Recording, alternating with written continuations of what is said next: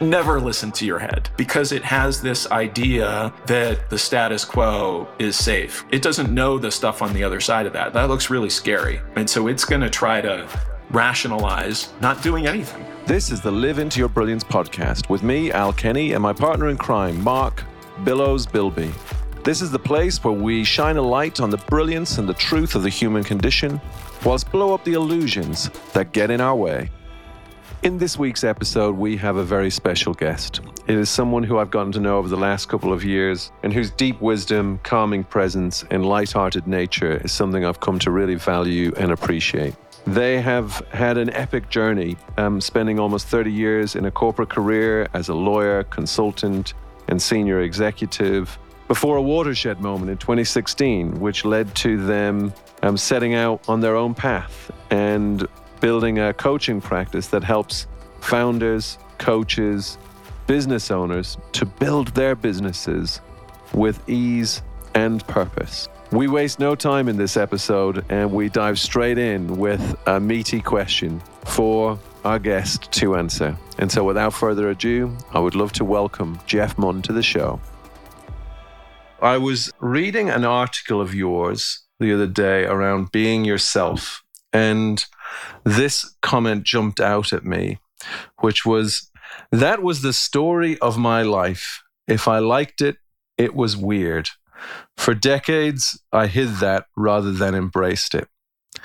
I was curious, what does that tell us about who you were and who you are now? Wow, we're just diving right in. I can tell you, and I can't remember if I told this story in the article or not, but I can tell you where I got that story about myself. I have a very distinct memory, and there were probably other things around it, but the thing that stands out for me is, I am old enough that I saw the first Star Wars movie in the theater. And for whatever reason, I was 12 at the time. It didn't get a chance to go see it till this summer. And I have this very distinct memory of I don't know why I didn't go with friends. I don't know what I was thinking, but I went with my parents. And I don't know if either of you saw the original movie in the theater, but it's the big spaceship comes over and it's there was nothing like it in the movies up to that point. And I was just gobsmacked from moment one and just sat there during the whole movie just in awe.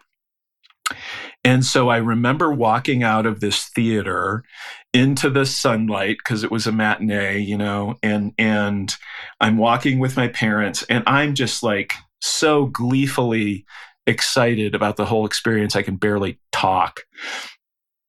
And my mom looks at me and she clearly had not enjoyed herself.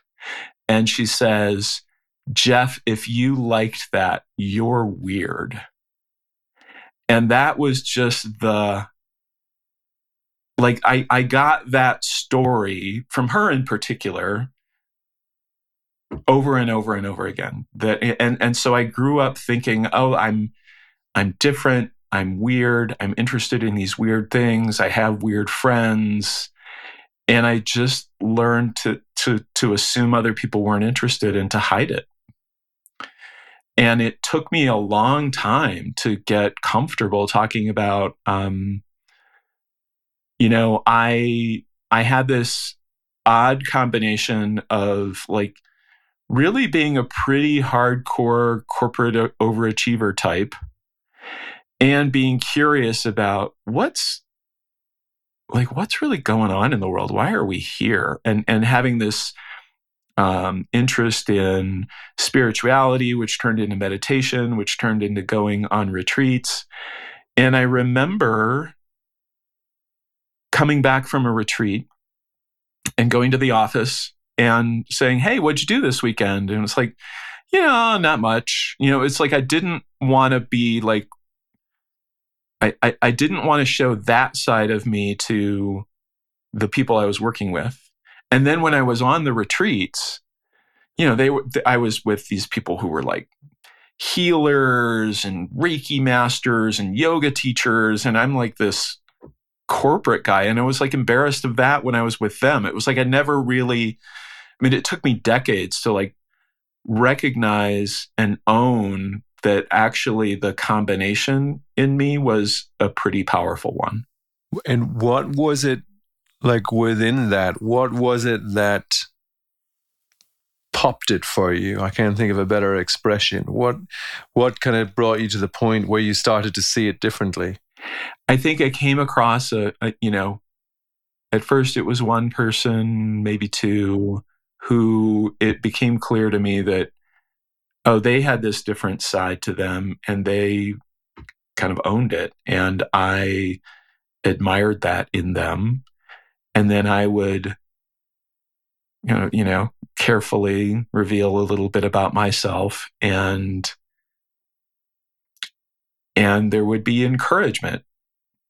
I was like, oh, maybe this is of interest. Maybe this is interesting to people.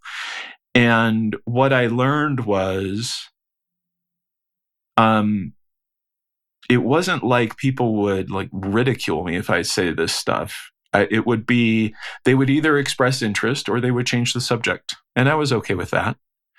And so over time, I learned that it was like a way to bond with people, and that there were people who were wanting to ask the same kind of questions that I was wanting to ask, wanting to have the same kind of conversations that I was wanting to have around, I never saw wanting to succeed in the corporate world as inconsistent with having some kind of internal life, having some kind of questioning around, how do we do this? How do we do this in an ethical way? How do we find purpose in what we do? All those kinds of things. And what I discovered was, when I was actually able to speak that into the world, that there were more people than I thought asking the same kind of questions and wanting to have that kind of conversation. And Jeff, I'm curious, at work, did you start to see pockets of this emerging that you were able to sort of put your hand up and say, hey, I'm kind of exploring the same sort of thing, and then you found your people, as it were? Or was this something that you infused into with growing confidence into the work environment, and then you started to see engagement and change and positivity? I would say more the latter than the former. And what I found was, even though there were pockets of people wanting to have this kind of conversation, the way that I found most of them was, not always, but I found more of it online through writing, through like posting things on LinkedIn and other kinds of things, than I did like in my physical office space. I mean, the last, let me think about this. So I was laid off in 2016. That job was, I was commuting back and forth to Boston. I was with Fidelity Investments. And so I was spending some time in a physical office in Boston, but a lot of it was remote. The job before that, same kind of deal. Also Boston, smaller company, but a lot of time remote. So a lot of my interactions with people were just, through technology. There wasn't a lot of time where, if I was in the office, I was in meetings and, doing corporate busy work kind of stuff. So it just,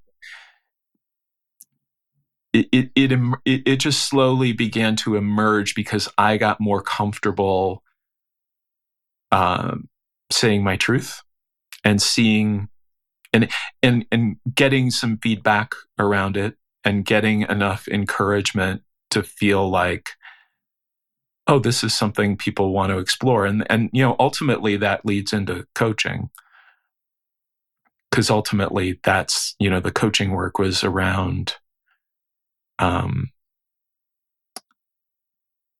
do you show up authentically in the world and still get paid. And the irony for me is that I found the more authentically I showed up, the easier it was to enroll clients when I actually spent the first 2 or 3 years of trying to build a coaching practice going through this mental charade of thinking, like, kind of trying to package myself as a coach of that people would want to hire, instead of just, hey, this is my perspective on the world. This is what I think people want. I think most of us just want to show up in a way that really feels true to ourselves and feel like it's okay. Mm-hmm. I'd love to hear more about that 2016 sort of watershed. So you're working for Fidelity. There's some restructuring, and then probably most of us listening to this would go, okay, well, you just go back to being a financial consultant. You just find the next gig, and because that's safe and it's what you know, and you got healthcare, and whatever your justification is, because you scare yourself to death with it. But you decided not to. You were like, whoa, let me take a step back. Let me take a pause here, and maybe what I have been putting out online and the reactions that I've been getting, like, maybe that's a thing. So I'd love to hear like that story and what ultimately led you to decide not to go back. I kind of went kicking and screaming into coaching, to be perfectly honest. I mean, here I was thinking I'm going to be a coach someday, and having this thought that I would go out on my own, and I'd kind of explored some things on the side. It hadn't had a lot of traction.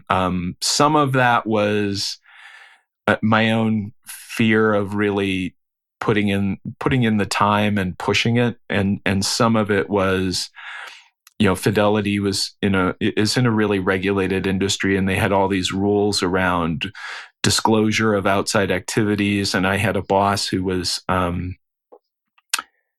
really, if you were not thinking about Fidelity 24/7, that was, you weren't doing your job. So I just wasn't really wanting to have that conversation with him. And I explored it a little bit, but I never really pushed it that much. But then when, I remember it was August 2nd, 2016. My boss and I actually both got restructured out of our jobs on the same day. So it wasn't him who gave me the news, it was his boss. And, I think she was more uncomfortable with the conversation than I was. I remember she just kind of like, and so blah, blah, blah, blah, blah, and so HR will contact you and blah, blah, blah, blah. And it's like, whoa, it was just, and this is the second time in my career that this had happened to me. So I kind of knew the drill at that point. And what larger companies will typically do, at least two that I worked for and went through this with, is they will lay you off at the beginning of the month. And technically your last day is the last day of the month. So if you can find another role in the company between the day of your separation, the news, and the last day of the month, you can take that role. And the first time that happened to me, which was in 2003, I think, with the consulting firm that I was formerly a partner with before it went public, I found another role relative, like someone reached out to me and said, hey, we want to hire you in our part of the organization. So I just assumed that would happen again. And then it became clear that it wasn't going to. And I just panicked and I started interviewing like crazy for other roles within the, I would love to say I saw the light and recognized it as my opportunity to be a coach. And that ultimately was true, but it took me a while to get there. So the first step was like this panic around, I need to find another job. And a lot of that panic was I had some significant basically like stock grants that hadn't vested yet, that I wanted to work another 6 to 8 months at the firm to have them vest. I had vested in most of it, but not all of it. And it was a significant amount of money. So that was my first thought. And then it became clear that wasn't going to happen. And then I thought, oh, well, I have this subject matter expertise. I'm going to go out and be a consultant. And so I had a bunch of conversations with people about my great idea to go out on my own as a consultant, and they got nowhere. And then one of my friends who knew, like she and I knew each other well, and she knew about kind of the spiritual side of me and the desire to be a coach. And she just took me aside at one point and said, "What are you doing? Like, you're saying you want to be a coach. Why don't you go be a coach?" And it's like, that was a really, like, why was I resisting it so much? And what I came up with was I didn't believe I could jump into making a full-time living as a coach. Like, I thought I needed some kind of bridge before I could get there. And I mean, it did take a while to build a decent income as a coach, no question. But with the layoff and the severance, and then we ended up moving from Washington, D.C. to Colorado. We downsized. We took a little equity out of the house. I had enough of runway, some savings and so forth, that I could do it. But it took me a long time to really say, okay, I'm gonna fully jump in. And it was, I went to a coaching intensive with Rich Litvin that was not long after the layoff, and that's when it's like, oh, I kind of like this vibe. I kind of like this coaching community, and I started working with him in a small group and really thinking about, okay, I want to figure out how this works. But it was not my first. I didn't wake up the next day and say, now I'm a coach. It took a while. That's amazing, and thank you for being as vulnerable as you have been. Because I think those kind of stories are exactly what people love hearing. Because we can all relate to that story in some way. We've all experienced some version of that. So it's very powerful. But so then when you kind of did Rich's group and started to feel more and more confident about your ability to actually do this, did you sort of have a mission, like, this is what I'm going to do for people, this is what I believe, and this is what I'm going to kind of put out there into the world? Or was it more a case of, this coaching thing is intriguing, I know I want to help people, but I just don't know how the hell I'm going to do it? A lot more the latter than the former. Yeah. And I think, and I would encourage, anyone in your audience who's thinking about this, there's, for lack of a better term, a research and development phase of this. I mean, I do know some coaches, and I was talking with someone, couple weeks ago who had grown a coaching business pretty darn quickly. And I had heard about him, and I reached out to him. And what I have found is that when you do hear of these like quick success stories, oftentimes there's something going on behind the scenes that makes it easier. So for this particular person, he was laid off. He was in a very senior role. He was already coaching a lot of people informally in the organization.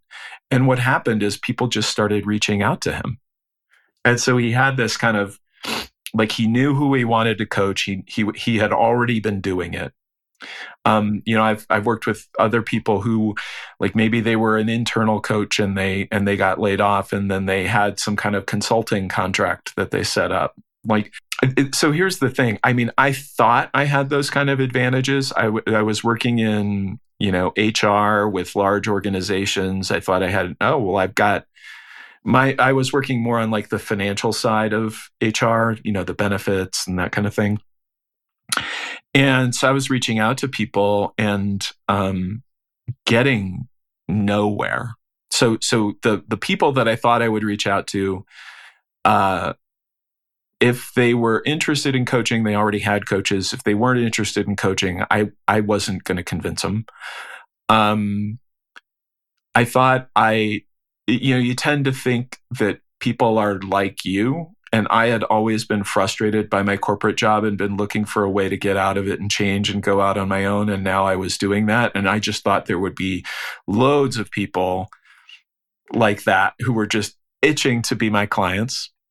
And what I learned instead was, no, people mostly like to complain about their jobs and they have no intention of leaving because it terrifies them. It's a terrifying thing, right? You really need to just kind of jump out on your own. I mean, I wanted to do it and it still took getting laid off for me to do it. There just aren't that many people who are willing to take the leap without being pushed. It's like this iterative process. You have to have a lot of conversations. You have to coach a few people. You have to figure out who am I drawn to? Who is drawn to me? Who do I like working with? How do I help them? What kind of results are they seeing? And you're just continually, it's like the, if you've seen one of those large lenses to a camera, they've got all these, they're very, very complicated if you look inside them. They've got all of these elements and all of them have to exactly fall in line for the camera to focus. And it's like you're adjusting, who do I like and feel drawn to? And similarly, who feels drawn to me? What kind of problems do I know these people have? Like problems that they just, what are your biggest problems? Can coaching help with that? And if so, how? How do I explain that? How do I get people like that into a conversation? And then ultimately, how do I enroll them into some kind of coaching relationship? And every one of those things, you're just, as you're building a business, you're constantly trying to get better at each one of them. And for me, the people that I found that resonated most with me, and it made no sense to me at first. It was like founders and people running, 8 and 9 figure businesses. And I've never done that. It's like, there's no logical reason why that would make sense. But what I had done is all of the roles that I had always gravitated toward these roles where I was about like new ideas or the next thing, or like I was always in these roles where it was kind of about risk taking. And it was like, so at least psychologically, and I had decided to go out on my own as a coach, right? So psychologically, I could relate to the journey that these people were going through and help them. But it took me a while to figure that out and really, do enough research and have enough clients in that area where it's like, yeah, I totally get that you can help me and how. Jeff, I wanted to bring you back to something you talked about resistance and kind of as I heard it, like taking the leap. And what I was curious about is, I think there's lots of people who experience a similar thing, which is they have a calling, or they have a whisper from the universe around, oh, I would love to do this, or I would love to do that. And yet fear gets in the way. They meet the resistance, so it's like that fear kicks in. What, if you were to go back and either be able to whisper something in your ear, or you were to whisper something in someone else's ear who's experiencing that kind of the dual nature of that experience, and like, oh, I would love to do that, and then I'm shit scared to do it, so I probably won't do anything. What would you go back and whisper in your ear, or whisper in anyone else's ear, that would be the thing that could make the biggest difference? I think I kind of knew I was doing it at the time, and I also knew it was stupid at the time, but I did it anyway. For me, moving across the country to from Washington, D.C. to a town of 6,000 people in the mountains. I mean, I had to figure out how to grow a coaching business. There was no other option. I was going to have to move my family again. That was like the fallback. And I think I don't know how to get people to do this because it's so against our human nature. But if you want to do something like that, I mean, make sure you can take care of your family. Make sure you're not going to, end up on the streets, that you have some, you have some savings, you have a way to earn money on the side while you're doing this. But go for it. And go for it 100%, because if you have a fallback plan, you're going to use it. And I see that over and over and over again. Because it's like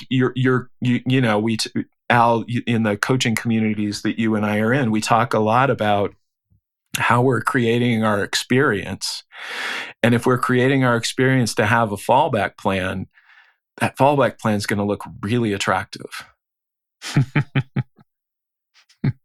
And if we're creating the experience of, I am 100% committed to this and I am not going to stop until it works, that's what we're going to create. And how much of that, when you started to create this experience for yourself, how much of it came from your knowing, and how much was a noisy intellect kind of interjecting the whole time that you had to be aware of but dismiss? The intellect is just, I mean, never listen to your head. Because your head wants to, so your head is being activated by the fight or flight response in your system. It is creating all the reasons why you should keep doing what you're doing so you'll stay safe. And it's like, it's evolutionary. It's well-intentioned. But it's why it's so hard to change. I mean, you can, if you listen to your head about something stupid like why you should have that piece of chocolate cake in front of you instead of a salad, it's going to try to keep you the same exact weight, the same exact activity level, the same exact career, the same exact relationships, because it has this idea that the current state, the status quo, is safe, because it knows that. It doesn't know the stuff on the other side of that. That looks really scary. And so it's going to try to rationalize not doing anything. So like overcoming that is a big deal and hard. If I may, I'd love to pick up on a word that you said earlier, authentic, and when you approach this building a business, whether it's a coaching business or a startup, or the types of clients that you do work with, and I'm doing some work with clients of a similar size. This notion of authenticity, mm-hmm. and I would layer in on that and say it's authentic, but it's authentic human connections, and that's the fertile soil for all the goodness that we create. And Al and I have been back and forth on this quite a bit recently. And I was fortunate enough to do some work at an offsite where we just focused on this idea of building authentic human connections. And I'm becoming increasingly convinced that if that is the come from when we engage and are curious about, in your case, how we might help people, or mm-hmm. in the case of some entrepreneurs, how we might grow into a market space because we see a need. But if that is the come from, and it is authentic, then that is the wellspring for the full range of possibility. And where I'm going with this is I'm kind of scratching at the work that you do now with your Mm-hmm. corporate clients. Mm-hmm. And I'd love to get your perspective on what that authentic human connection brings to the table, number one. And then number two, we talk a lot about practice and actual execution. Like, how do you get your clients to then go and take what they see from where you're pointing and the knowing that develops in them, and then go and actually put that into the drinking water and reap the benefits? Yeah, there's so much there. I think people really get caught up in the word authentic. And so it's like it becomes performative, which is the exact opposite of authentic, right? Um, and so a word that I will use with my clients is vulnerable. Like, what is it like to be a little bit vulnerable? And vulnerability is one of those things that we find incredibly attractive in other people and terrifying in ourselves, which is really interesting when you think about it, It's right? so true. So Yeah. true. It's like, I don't know if I can say this. But I mean, one of the things that I learned early on as a coach is, I had this need to like be liked and not offend. And I would have these things that would pop into my head that would sound like really like controversial or confrontational, but they were helpful. And I learned to like recognize this feeling in my gut that was like, oh, I have something to say. What is it? And then I would just stop and see what it was. And I experimented with saying it just to see what would happen. And most of the time, the person would say something like, wow, I'm so glad you said that. Because it was like a way to kind of clear the air or point them to something they hadn't considered before, or point them to something that they were kind of afraid to admit to themselves. And so I will use that. I've used that with people and their employees, people and their spouses. Like, what is a way you can be vulnerable this week? Tell me how you've been vulnerable this week. So they just begin to experiment with it and see what happens and see the reaction that they get. And there is nothing more powerful and more inspiring and more attractive in a leader than someone who is totally upfront with what they know and what they don't. And when you think about someone running a business, there are all kinds of reasons why people start businesses. And a lot of it is about proving themselves in some way. And so if they're not the smartest person in the room, if they're not the one who can figure everything out, that's like personally threatening to them. But what's on the other side of that is to say, you know what, I don't know as much about finance as I need to. This company has grown to the point where I need to hire a CFO. And I need to recognize that person knows more about finance than I do. And I need to recognize that my company will be better and stronger because I'm hiring people who know more than I do.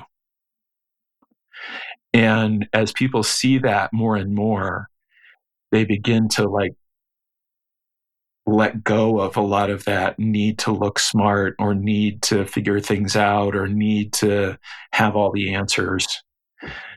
And their companies grow and they get more time and they have more like the thing that an entrepreneur ultimately wants to do is be totally unnecessary to their business, because that's when it has value. That's when they can sell it. And there's a lot of things that are getting in the way of most people on the way to that place. There's a lot of resistance that shows up. I need to be there for people. I need to be the last one, the last one out at night. I need to, if I'm not there, people are going to, run amok. Well, there's all kinds of stories that show up. But if they're willing to show up more and more real and authentic and trusting, it just builds this culture of people really being willing to take this business to the next level. So I think we strayed a little bit from your original question, but hopefully it kind of ties. No, that's magic, and I love the substitution for the word authentic with the word vulnerable, because I agree with you. I think the more you can learn to be vulnerable and say, I don't have all the answers and I do need help, you immediately invite people in, and you form this connection where it instantly fosters that psychological safety where trust germinates, and even if you don't articulate it, like that trust is there, and then all sorts of magical things can happen because the trust exists, because you see Jeff or Al as just fellow travelers, fellow human beings who have their own set of vulnerabilities and insecurities or whatever it is, and there's an instant connection there because and to your point about like just letting go, like it's so freaking exhausting going through life pretending that you have all the answers. Yeah, 100%. What do you think, given that like Mark or Jeff, I don't think there'd be many people listening that would disagree with what we're saying, in terms of showing up as authentically as possible and being vulnerable. And yet, like, it's simple to say and often hard to do. What do you think would be either the attachments or the illusions that need to be kind of surfaced in order to kind of to let go of? We talk here about blowing up the illusions that get in the way of our innate brilliance, and it strikes me that it's seeing the possibility of vulnerability and coming from that place, but also getting clear view of the attachments, getting clear view of the illusions, and having a looser grip or seeing through their solidity a little bit more. So I'm curious as to what you would point to as being maybe some of the biggest attachments and how you would demystify them. The stories that I hear, and I went through some of these in various jobs over the years, is if I look like I don't know what I'm doing, I'm going to get fired. Or, yeah, it sounds good to be, authentic and true and all that. That sounds great, but you don't know my boss. He would be all over me if I showed any vulnerability. And sometimes that's true. Let's not. I mean, I think one of the questions is, if you are already in an environment where you are surrounded by people like that, and there are environments like that, what do you do?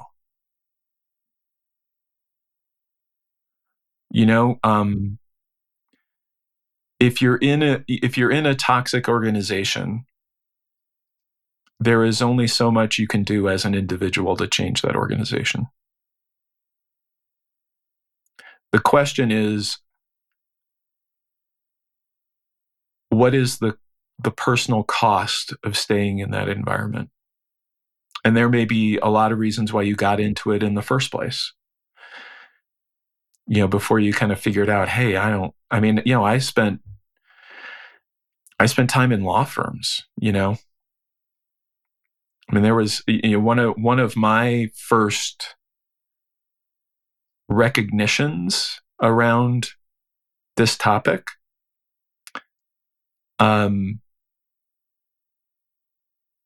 Was that I was about 5 years into working at a law firm, and they were talking to me. At that point, the partner track was 8 or 9 years.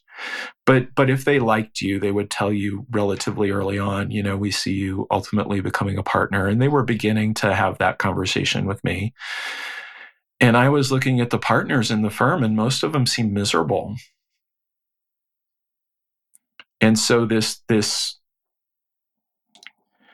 thing that I had signed on for, it just seemed like it wasn't going to lead anywhere that in the long term was going to be satisfying or fulfilling. And so I got an opportunity to move to a consulting firm that seemed like it would be a better fit. And it turned out it was a better fit. And I took it. And so sometimes the thing you can do is leave. You were talking about illusion, and everything that you were saying is true. There are these illusions that are quite persistent around, I need to show up in a certain way, I need to work a certain number of hours, I need to whatever, pretend I have expertise I don't have. And if you're the only one to see that it's an illusion, it effectively, not that it becomes real, it just becomes a lot harder to change or to point out. Those elephants in the room that people don't talk about. Yeah, no, I agree with you. I think that's what I'm wanting to bring to the surface, is that actually to be yourself, to be authentic, requires a letting go of an attachment to the idea that everyone is going to like it, letting go of the attachment to the idea that it means people or the world is going to do what you want it to do as a result. That the reward is your sense of self. It's your alignment with the truth of who you are. And it will take you where it takes you. And because I think whether it's like the founders that I work with or leaders, or like when they're not being authentic, it's because they're trying to game out the impact of being authentic. And it's like, that's not on offer. Like it's the opportunity is to be authentic, to be vulnerable. And then the cards will fall where they'll fall. It's just that it seems to me that none of us ever really regret it when we step into that feeling of being ourselves. And even if the cards don't fall the way we might have preferred, we're okay with that because we're actually getting used to the sense of, well, I'll be okay because I can just be myself again and again, versus trying to decide when that's appropriate or not. It's just, to me, that seems to be an inflection for people, is you've got a choice between holding on to the idea that you need to show up in a certain way in order to create your future, or you can let go of the attachment to controlling any of that and choose to show up in whatever way you do and trust in that. And that's what I hear from your story, and it's my sense of what you're pointing to. And I guess that's what I was hoping, that what I wanted to surface, because it's kind of what I'm seeing as the possibility. Yeah, I mean, as you're saying that, I'm thinking about it from my own perspective and kind of how I show up with a potential client. I mean, it's one thing to say, this is what worked for me. It's another thing to require that this is what works for another person. And I do think we're like, I don't show up as 100% authentic. Like, it's a moment by moment practice, right? I mean, if something occurs to me, it's like, oh, is this a safe place to say this? Do I know this person well enough to say this? Context continues to be important. I think over time, directionally, it's like, yeah, more and more often, I am willing to say what's true for me, even though the person might disagree or judge me, or whatever the apparent consequence that I fear, I'm more willing to step into that. But it's not an on-off switch. And so people are in different places. And just to, for one person, that edge might be, oh, I need to have a difficult conversation with an employee who's not performing to my expectations. And that may be all that their system can muster. But on the other side of that is the beginning of a path toward more and more vulnerability, authenticity, whatever word that you want to use. Okay. So Jeff, going back to the art of the practice, and for the benefit of our listeners, so you're somebody who's super aware. You've done the work. You continue to do the work. You have this hopefully an acute sense of awareness. But as you say, we oscillate between, being super aware and being in that flow, and then kind of sinking down into the basement a little bit from time to time. We all do it. We're human. But I'm intrigued by, like, what do you do to activate your awareness, your super awareness again? Like when you notice you're oscillating and you notice you're down in the basement a bit, what is your practice for elevating your consciousness and getting back to that place where you can, that's the ultimate in terms of the come from for your customers, for your family? Like, how do you get back there? What do you do? The thing that seems to be most helpful for me is to call myself out, to say something like, I notice I'm feeling a little triggered right now, or I notice I'm feeling a little uncomfortable, or whatever feeling it is that is in that kind of murk. We all have inner kids that get triggered all the time, right? And just recognizing, oh, I'm feeling, I need a minute. I need a minute to think about this, or I'm noticing I'm getting triggered, or I'm noticing I'm uncomfortable, or I'm curious about whatever. And just putting it out there in the room just seems to settle me faster than anything else. I certainly can't pretend my way through it. And it's really hard sometimes when you're in that place to, like, call it out. Depending on the topic, depending on the person, it can be really hard to just say, hey, I need a moment. Jeff, we've one closing tradition on the podcast, which is that our guest, which we don't forewarn them, but our guest gets to create their bumper sticker for life. If you were given the power to create a bumper sticker for life, what would it say? The thing that just popped into my head, and it's not original, but I think it's really useful, is don't believe everything you think. Just that recognition that we're living in our thoughts, not in anything solid and real. I mean, I think that's an incredibly helpful pointer for people. Absolutely. Well, that feels like a great place to kind of wrap up for today. Jeff, I'd just like to say thank you so much for sharing your time with us. It's been a super fun conversation. I've taken lots out of it. I'm imagining our listeners will as well. So thank you so much for sharing, as Mark said earlier, so openly, and actually role modeling what we're talking about, which is showing up authentically and being vulnerable. So really appreciate you and and everything you do. Yeah, thank you. I really enjoyed the conversation. Thanks, Jeff. I can't believe that's an hour. It's flown by, and I feel like I can talk to you for hours because there's so much that you've seen and so much that you've done. Your story is very inspiring. So thank you very much. Oh, thank you. I really enjoyed it.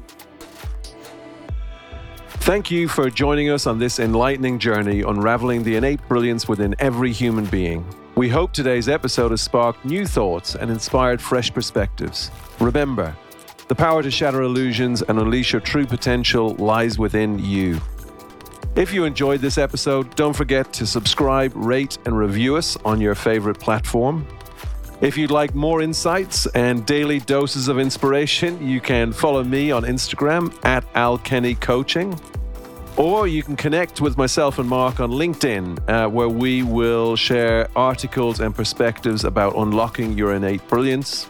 Remember, you are capable of extraordinary things. Keep believing, keep exploring, and keep shining brightly. Take care and stay brilliant.